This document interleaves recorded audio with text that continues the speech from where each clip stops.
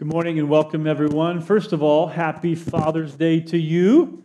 Yeah? Good. I heard a woman's voice say, woohoo. Someone's excited about it, Men are like, thank you very much. Look to someone else around that you think is a father. Tell them happy Father's Day. Happy Father's Day. Very good.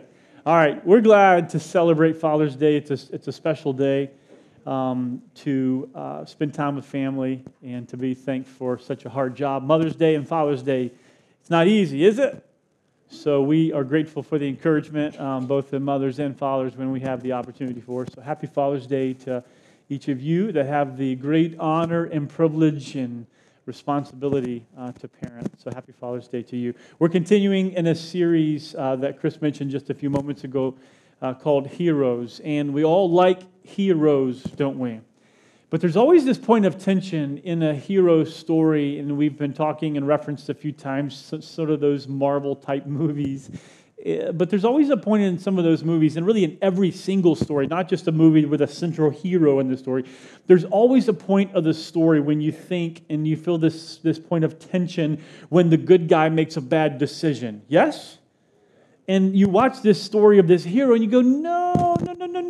And you pause the movie. If I could just talk to him right now, right? What is he doing? Anyone else want to pause the movie? Sometimes I'm like, dude, especially now, I'm like, this is a little bit predictable, especially Hallmark. I'm sorry if that offends you.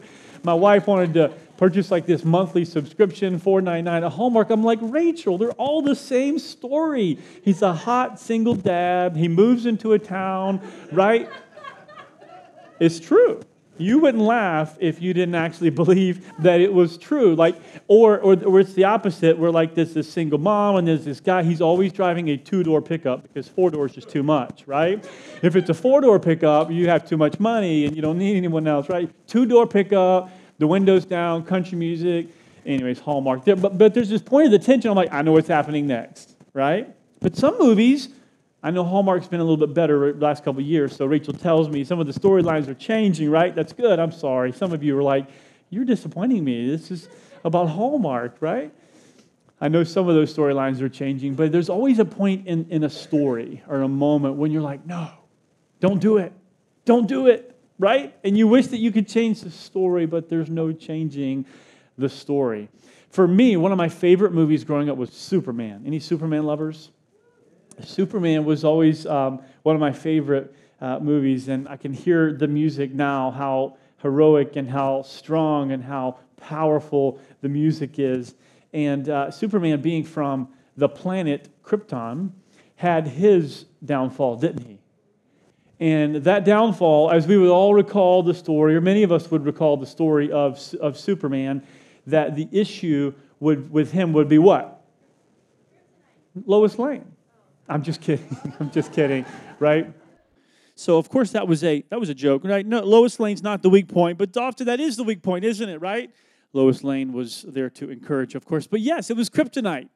And his weakness being kryptonite, we all knew when he either got close to it or we knew that his nemesis was going to use it to get him to obviously weaken and take away his power. And even though we saw it, we knew it was coming, it happens every time. You watch the same movie and you just know, you're like, no, not this part again, right? It's like even though you know what's happened, we're captivated by that story. But all of us have a kryptonite, don't we? We like heroic stories, but even in every heroic story, in every movie, everyone, whether they're a hero or hero stature or not, we're all the same. There's a moment when the hero makes a decision that's not heroic. And there's a moment for all of us when we fall. So what do we do when the hero falls? And especially in being a dad, I say this honestly today as a father, I want to be the hero to my sons. But I don't always make the decisions that reflect that I'm the heroic dad. And sometimes I may make a mistake, either through a decision I make or a tone of my voice or a choice of a word on how I describe something or how I talk to my son. Sometimes I'm not the hero that I want to be. We could say that to our spouse. We could say that to someone who has depended on us that we might let down for one reason or another. Sometimes heroes don't make heroic decisions. Today we're going to read a story in the Bible, and it's about a man named Samson. And Samson was a hero to a lot of people. And he was a hero not just to a lot of people or to any people. He was a hero to God's people, the Israelites. And he was not only a hero to them, he was known as a judge. And for 20 plus years, he was looked at. Now, that's a long time, right? This isn't a 2-year stint or a 4-year stint in the office, right? He was the judge of Israel for more than 20 years. He was looked to, revered to, honored, and respected. And one of the reasons that Samson was honored and respected was because of the favor that he found, number one, with God. The favor that he found also because of the incredible strength that he had. And the Bible says that he was a Nazirite, and he had a vow as from a young boy. And that vow in Nazirite meant several different things for him. But one of the interesting things that Samson, you may recall from the story, some of you may know the story, others of you may not, but one of the incredible things that represented his strength was anybody? His hair, right? Fabio. Samson, just picture this long hair, right? He was big, he was strong, he had long hair. If that's going for you, good. But there's this story, this incredible story that a hero falls. And many of our even biblical heroes, that we could start the beginning of the Bible and kind of trace our way throughout the Bible and mention men and women who had favor with God, who were honored by God, and who were loved and respected and honored by all of their peers, and some of them by the entire nation. They were a household name of sorts. People loved these men and women throughout the Bible, but almost every single story has a turning point in all of these heroes' life. They all had a downfall. In fact, when you're a hero, not everyone loves you, right? In fact, even like Superman, Spider-Man, you read and watch these movies, you're like, how could anyone print an article on this guy and say that he's not for the city, right? And you're watching these movies like, why don't you like this guy, right? No matter who it is, no matter what company they lead, no matter what church they lead, no matter how popular you are in a country or a nation or a family, there's somebody that doesn't like you, right? So I can't see because of all the heads. Someone just shook their head. No? There's somebody. I'm just kidding. Right? There's somebody out there that just doesn't like you. Now, it's hard. It's crazy to even fathom that. But even in the midst of Samson and his life, it's not easy to think and to know about why people didn't like him. The reason people didn't like Samson is because he was strong and powerful. And some of the ways that he showed his strength and his power was through defeating the enemy. And anyone who was against the Israelites was ultimately against who? They were against God. And if they were against God, he used his strength and his power to defeat and to kill thousands, right? Not 10, not 15, not hundreds, but more than 1,000 people. The blood was on his hands. So you could imagine Samson had a lot of enemies. And in this context, in Judges chapter 16, Judges is a neat book of the Bible that actually describes a lot of the leaders of God's people before the kingship started in the nation of Israel. And so in Judges chapter 16, we catch up with the life of Samson. And you'll see this in the story. I want to say this before I read the story to you. One of the interesting things that happened in the enemies of the Philistines is they put up a lot of money. More than 1,000 shekels of silver they offered for him. They wanted to find out, why was he powerful? And if we find out why he was so powerful, what was the secret sauce of his strength, then they could bring him down. In order to defeat the enemy, you have to know the enemy, right? In order to defeat the enemy, you have to understand. You have to not just understand the why behind the what, but understand his strategy, understand his schemes. They knew that he was the leader, the judge of the nation of Israel, that he was powerful, and they wanted to know why. So they put out a reward. And that reward was more than 1,000 shekels of silver. Now, in today's dollars, just to put this in perspective, that's $30 million. $30 million. How many? 30. Not just one. One's a lot of money. Yes, halfway to $1 million. That's a lot of money. A quarter way to $1 million, right? We can break that down. $30 million they offered. And who did they offer that to? Anybody know the story? Delilah. Some of you are like, I know that song. I know that song too. I know Pastor Chris loves to sing to you in sermons, and I'm not going to sing this song to you, even though I like singing that song to you. Is Chris in the room? Maybe you can come up and sing that song to us. Hey there, Delilah. Samson did not write that song, and she did not live in New York City. But Let's jump to Judges chapter 16. I'm going to read this story to us, and then we'll talk a little bit about it. Judges chapter 16 and verse 4 says, sometime later he fell in love with a woman in the valley of Sorek, whose name was Delilah. The rulers of the Philistines went to her and said, see if you can lure him in to showing you the secret of his great strength and how we can overpower him, so that we may tie him up and subdue him. Each one of us will give you 1,100 shekels of silver. And that's that $30 million, right? So Delilah said to Samson, tell me the secret of your great strength and how you can be tied up and subdued. Samson answered her. Now, verse 1 says that Samson loved Delilah, right? There's some other issues, and Samson, the Bible is R-rated. Chapter 16 right here, and chapters 14 and 15 will really show you how there are some really transparent, honest, true, crazy stories in the Bible. And that Samson was guilty of some things in 14 and 15 that led to the drama in 16. Samson answered her, if anyone ties me up with 7 fresh bowstrings that have not been dried, I'll become as weak as any other man. Then the rulers of the Philistines brought her 7 fresh bowstrings that had not been dried, and she tied him with them. With men hidden in the room, she called to him, Samson, the Philistines are upon you. But he snapped the bowstrings as easily as a piece of string snaps when it comes close to a flame. So the secret of his strength was not discovered. Then Delilah said to Samson, you have made a fool of me. You lied to me. Come now and tell me how you can be tied. He said, if anyone ties me securely with new ropes, let's hit pause right here. Is anyone like, that guy's crazy? What's wrong with him? He loves Delilah. That's what's wrong with him. Right? And some of us can look back and not just look back and look into our own lives. We do crazy things when we're in love, yes? And many of us, not just for the positive, many of us have done crazy things on the negative side because we love, right? Love leads us to crazy places. Samson had made plenty of poor choices with women, and that's captured in chapter 14 and chapter 15. But the Bible says he loved her. And this type of love, the way that it describes, he really liked her, right?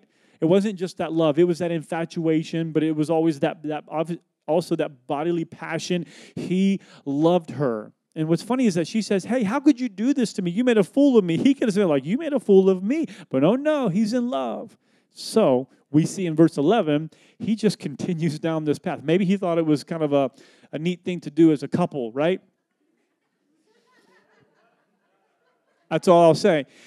If anyone ties me securely with new ropes that have never been used, I'll become as weak as any other man. So he keeps playing this game. So Delilah took new ropes and tied him with them. Then, with men hidden in the room, she called, Samson, the Philistines are upon you. But he snapped the ropes off of his arms as if they were threads. Delilah then said to Samson, all this time you've been making a fool of me and lying to me. Tell me how you can be tied. He replied. Now, a third time, folks. How many? 3. Come on, Samson. By this time, we can only guess. We don't know really what's happening. We can only guess that he's like, I'll show you, right? Listen, I'm not going to tell you. If he would have wanted to tell her, he would have already told her. But the story continues. If you weave the 7 braids of my head into the fabric of the loom and tighten it with the pin, I'll become as weak as any other man. So while he was sleeping, Delilah took the 7 braids of his head, wove them into the fabric, and tightened it with the pin. Again, she called to him, Samson, the Philistines are upon you. He awoke from his sleep, and he pulled up the pin and the loom with the fabric. Then he said to him, how can you say, I love you? Now, these are some strong words, right? How can you say, I love you, when you won't confide in me? You won't tell me the truth. This is the 3rd time you've made a fool of me and haven't told me the secret of your great strength. With such nagging, she prodded him day after day. Now, this wasn't just night after night, the first couple of nights, but this continued on days on end. She kept saying, hey, why don't you tell me? Why don't you tell me? Why don't you tell me? Why don't you tell me? Until what? He was sick to death of it. Anyone ever been so tired of being nagged, you just give in? And sometimes you give in, and it's a positive thing, right? It doesn't bother your ultimate consequence on your side. Sometimes it's neutral, and sometimes it's not. The nagging, and even though you don't want the consequence of it, you just give into it. So he told her everything. No razor. This is when the Nazirite vow over him and his life comes in. No razor has ever been used on my head, he said. Because I have been a Nazirite dedicated to God from my mother's womb, if my head were shaved, my strength would leave me, and I would become as weak as any other man. When Delilah saw, she knew it was different this time, that he had told her everything. She sent word to the rulers of the Philistines, come back once more. He's told me everything. So the rulers of the Philistines returned with the silver in their hands. The reward was there. And putting him to sleep on her lap, she called for someone to shave off the 7 braids of his hair, and so began to subdue him. And his strength left him. And then she called, Samson, the Philistines are upon you. He awoke from his sleep and thought, I'm going to go out as before and shake myself free. But he did not know that the Lord had left him. Then the Philistines seized him. They gouged out his eyes, and they took him down to Gaza. Binding him with bronze shackles, they sent him to grinding grain in the prison. Oh, how things have changed. After days and days and days of nagging, Samson eventually gives in to Delilah. And we see the tumultuous result of his decision to share that Nazirite vow. And it was a promise to God. He had the blessing of God, and that blessing of God was always with him as long as he were to keep his end of the vow, his end of the Nazirite vow. And he did until this very moment. He trusted her. And obviously, she was lured away by a financial reward. She got that financial reward. And what happened to Samson? The Bible says, the Lord left him. Now that is a powerful verse that we see only a few times in Scripture, where we see the Holy Spirit, the power of God, had left him. The Philistines understood that day, and not only that day, but days before, what Samson had done to them, that he claimed and everyone around him claimed the reason he can do these things is not, I'm sure they did not give this credit to his hair, right? The reason he did these things was not because he went to Planet Fitness. The reason he did these things is not because of his one-arm push-ups. He had the strength of a powerful, holy God on him. And he made that clear to the Philistines. And once he made that clear to the Philistines of where that power came from, then they could knock his feet from underneath him. One of these moments where we see the hero not be a hero any longer, right? Because of the decision that he made, because of the way that he was allured away, he lost his strength, and the blessing of God through that power that was shown over him was removed. Well, what do we learn from this? What do we learn from this story? There's so much here. But all of us, number one, we learn this. We all have a kryptonite, don't we? This isn't just a story. We could read stories of Moses and King David and other kings of the Bible, and these judges. We read about Samson here. You watch these stories, or read these stories in the news, or you watch a show, and it's not just them, it's us. We all have a kryptonite. We all have something in our lives that can make us weaker. And the reality is, it's a noun, right? It's a person, it's a place, or it's a thing. Sometimes it's a combination of all three of those, but all of us have something in our lives because of the reality of this being a fallen world and all of us making mistakes. And the Bible specifically calls that sin.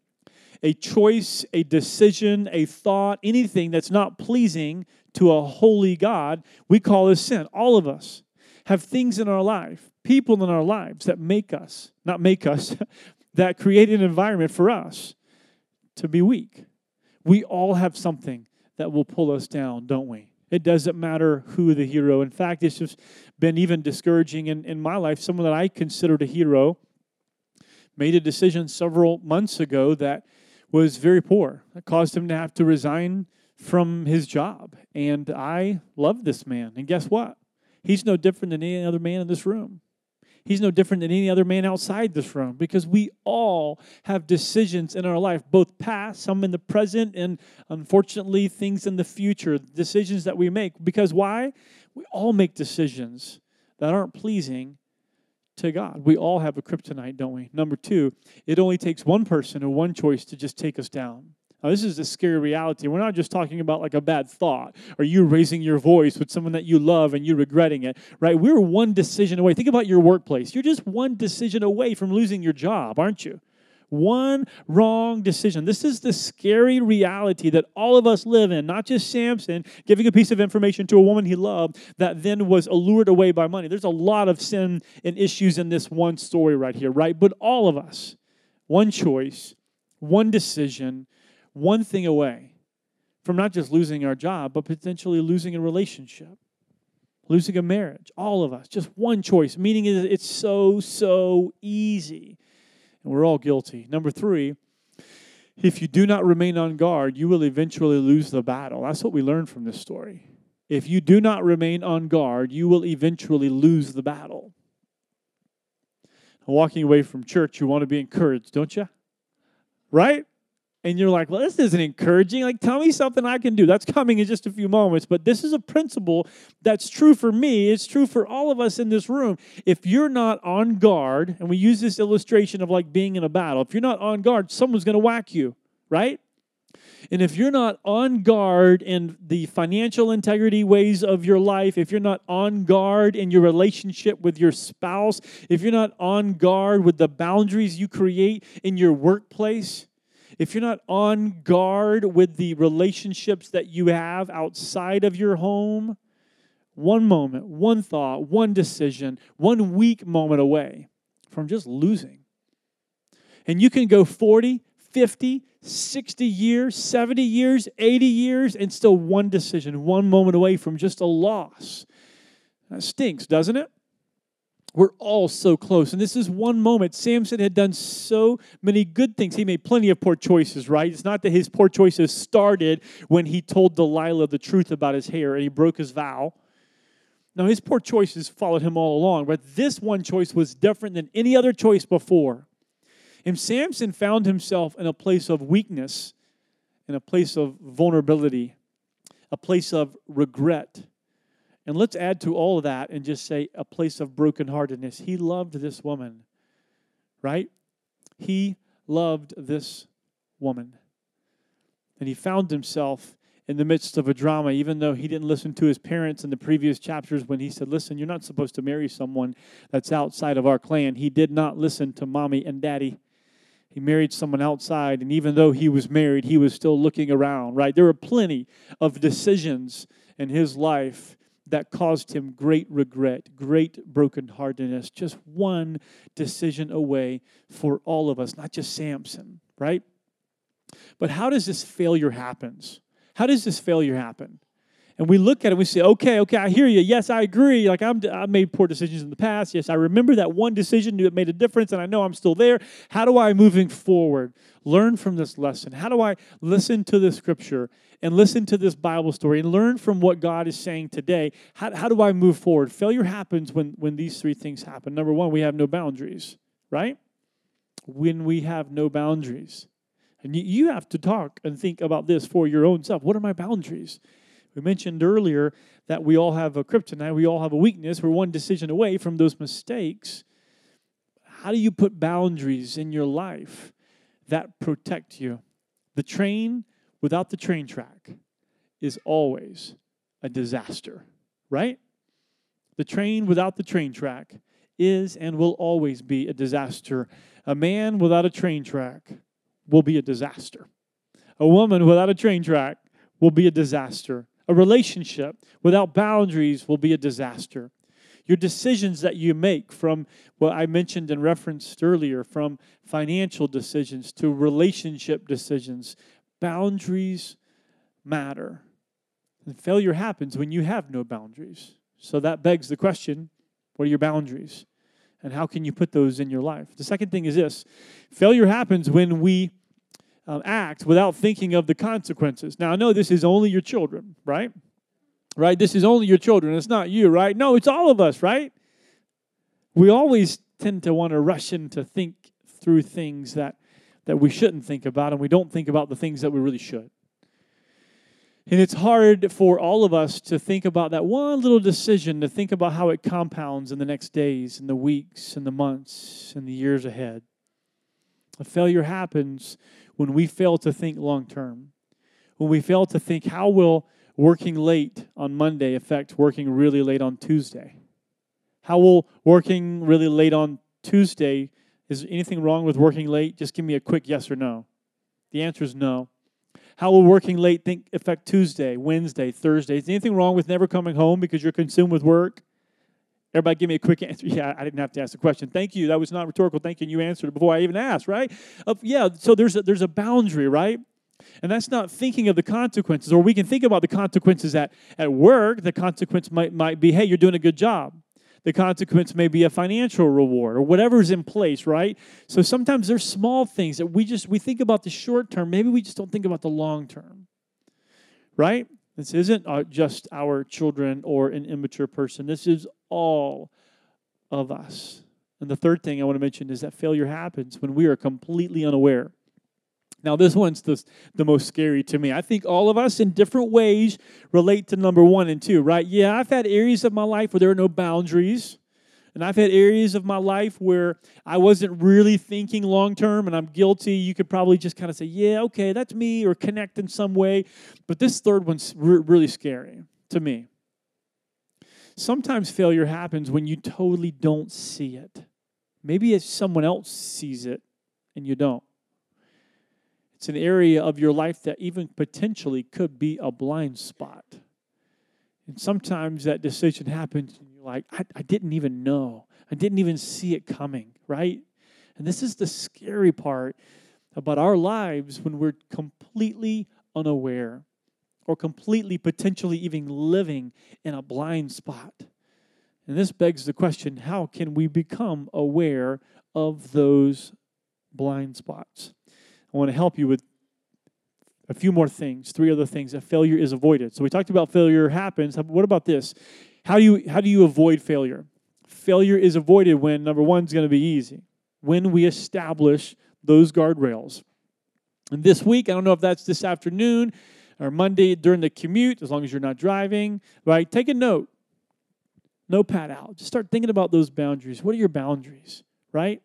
And you're going to know which areas you need those boundaries, but you have to establish what those boundary lines are. Now, there's wisdom that you can learn from other people. There are resources in there. The Scripture speaks to. The Bible tells so much about how we can have great boundaries in our life and how we can pay attention to and listen to the wisdom that's offered already, even in books like the book of Proverbs, right? But you have to establish guardrails. That leads to number 2, when we listen to wise counsel.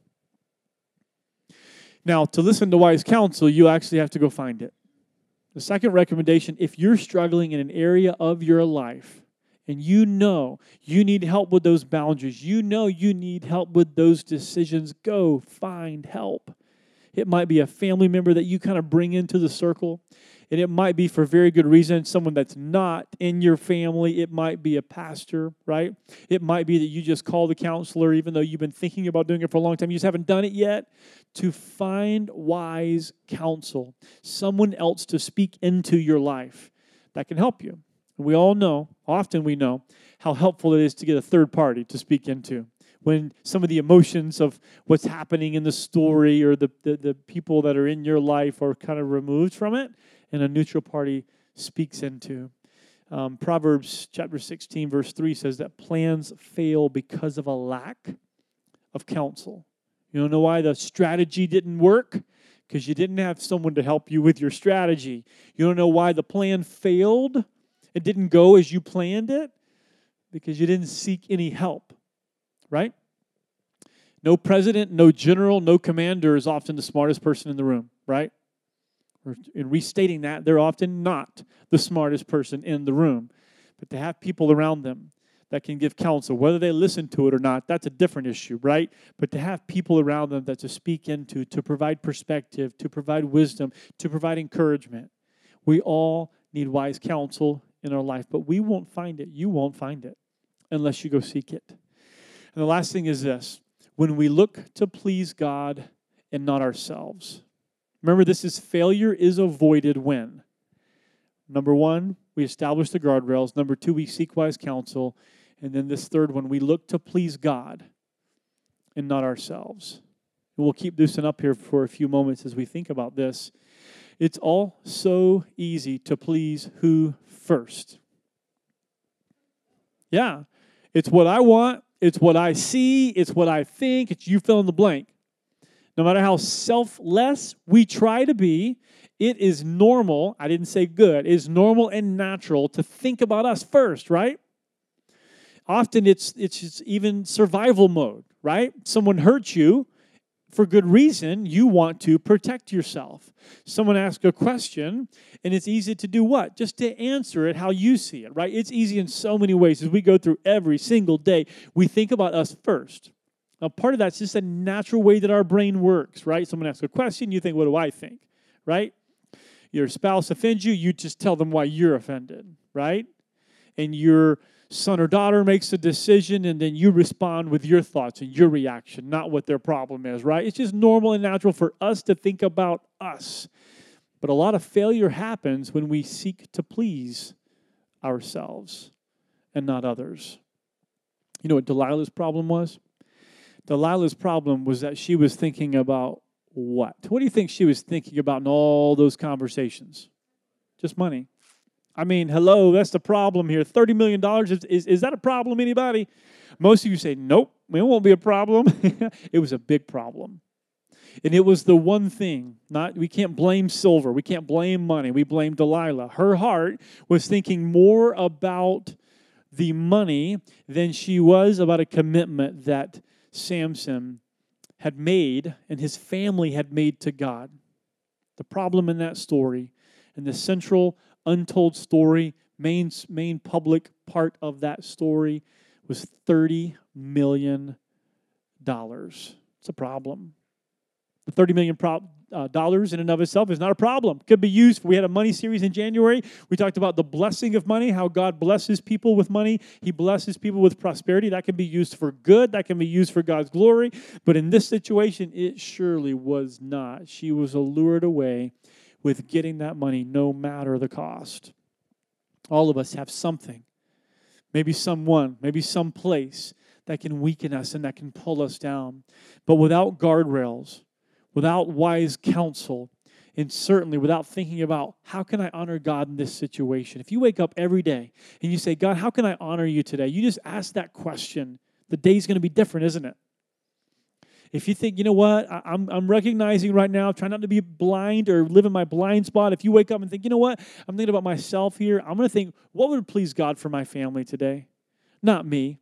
What would please God tonight for my family? I'm going to think about how can I honor God with my life? Samson did that for years by growing that hair out and by committing to not drinking alcohol. One of his things in the Nazirite vow was his decision to not drink wine, right? That was a commitment that he made before God. He was faithful for a long time, but then he broke that vow, giving the wrong information to the wrong person, right, at the wrong time.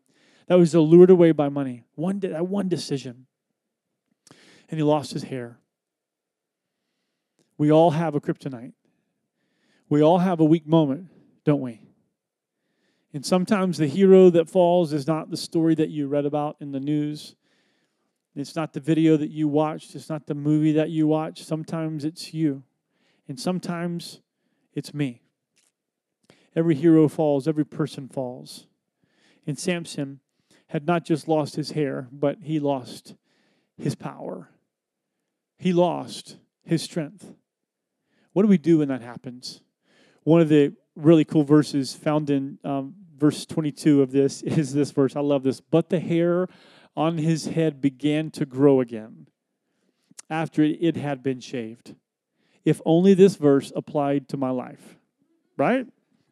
I mean, just for me, I'm like, should be nice, Samson. But in so many ways, this verse captures the grace of God. I don't care who you are, where you've gone, and what you have done. Your life is not over. I don't care what decision you made or how bad that decision has been made. I want you to know that by the grace of God, He stands ready to offer forgiveness to you, to anyone, any place. It doesn't matter the past. This is the grace of God, that no matter what you have done. In verse 22, at the end of this long story, at the end of all this drama, the author tends to just remind us, hey, guess what? it started to grow again. That the blessing of God was not fully removed. Just a couple of days ago, I ran to a friend, and he wasn't with his family. He told this story. He said, "You just won't believe what my daughter did." So upstairs, we had a friend over in the neighborhood. The friend came over. They went upstairs, and, the room upstairs, and they started to play around. And somehow he found out after looking that his daughter totally chopped off the hair of a neighbor's kid. I mean, totally gone. Some of you didn't laugh. You're like, seriously? Oh, yeah, that happened, right? And so it's like, oh, my gosh, what do I do about this, And while those stories happened, Rachel gave me a little guard. Anyone cut their children's hair? Yeah, I didn't think so. Bad idea. I tried. And I was given the guard. She said, just use this guard. Well, she didn't tell me just to use it on the side. I just went over the whole thing. I was like, how do you think Levi looks? I mean, I just shaved it all off, right? Now, no matter what this neighbor's friend, kid, right, experience, right, things probably went okay there, right? They could laugh about it eventually, right? And Levi, I chopped all of his hair off, and Rachel may not have liked it very much, but that was on a purpose, right? Here's the good news. It's going to grow back, right? I don't know how you deal with those problems like that, but I'm like, yeah, it'll be okay, right? But the grace of God shows up. It shows up in our lives whenever we see and where we understand that, you know what, even though I made that decision, tomorrow is a new day. And even though he lost his hair, it began to grow back, right? And even though life happens sometimes when the wind gets really knocked out of us, there's an opportunity to stand and to breathe again. I'm going to leave you with this last verse. It'll be on the screen. That this promise was given to the Apostle Paul by God in his point of weakness. The author of much of the New Testament wrote this. He says, my power is made perfect in your weakness. Jesus said this to him in the midst of Paul praying through difficulty and turmoil. The Bible says he knew what it was like to be hungry. He knew what it was like to not have a home. He knew what it was like to be without clothes, to be tormented, to be persecuted. And he prayed for God's strength. And in that moment of strength, I want you to know, it's often in that moment of weakness that God has the opportunity to show up. You know why often people don't think about God and they don't desire God and they don't seek after God? Because all things are well, right? I have everything I need. Family's good. Job's good. Life is good. Life is how it ought to be. That's a scary place to be sometimes because it's a place that we get into a self-sufficiency. But I've had conversations even last week, the week before that, really all the time, being a pastor at a church where people are at a point of weakness. People are at a point of need. And it's often in that moment that you can cry out to God and you say, God, I have made a decision, or I'm at a point where I really need your help. It's in that moment that God's power can show up in your life because you ask him.